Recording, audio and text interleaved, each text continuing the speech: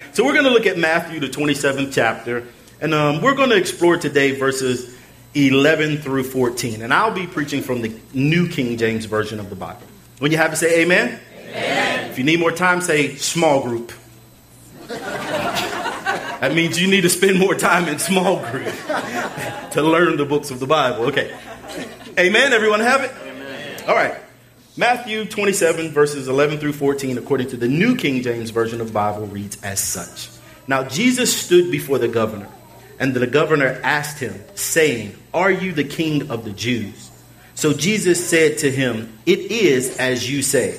And while he was being accused by the chief priests and the elders, he answered nothing. Then Pilate said to him, "Do you not hear how many things they testify against you?" But he answered him not one word, so that the governor marveled greatly. May the Lord add a blessing to the readers, hearers, and most of all the doers of his most holy word. Amen. The title of today's sermon is The Silence That Saved the World. So what we're looking at here is the Gospel of Matthew. And the Gospel of Matthew is what we know as one of the Synoptic Gospels. The Synoptic Gospels being Matthew, Mark, and Luke. And the reason why they're called the Synoptic Gospels is because they are very similar in their writings. There's some differences. And let me say that to you also.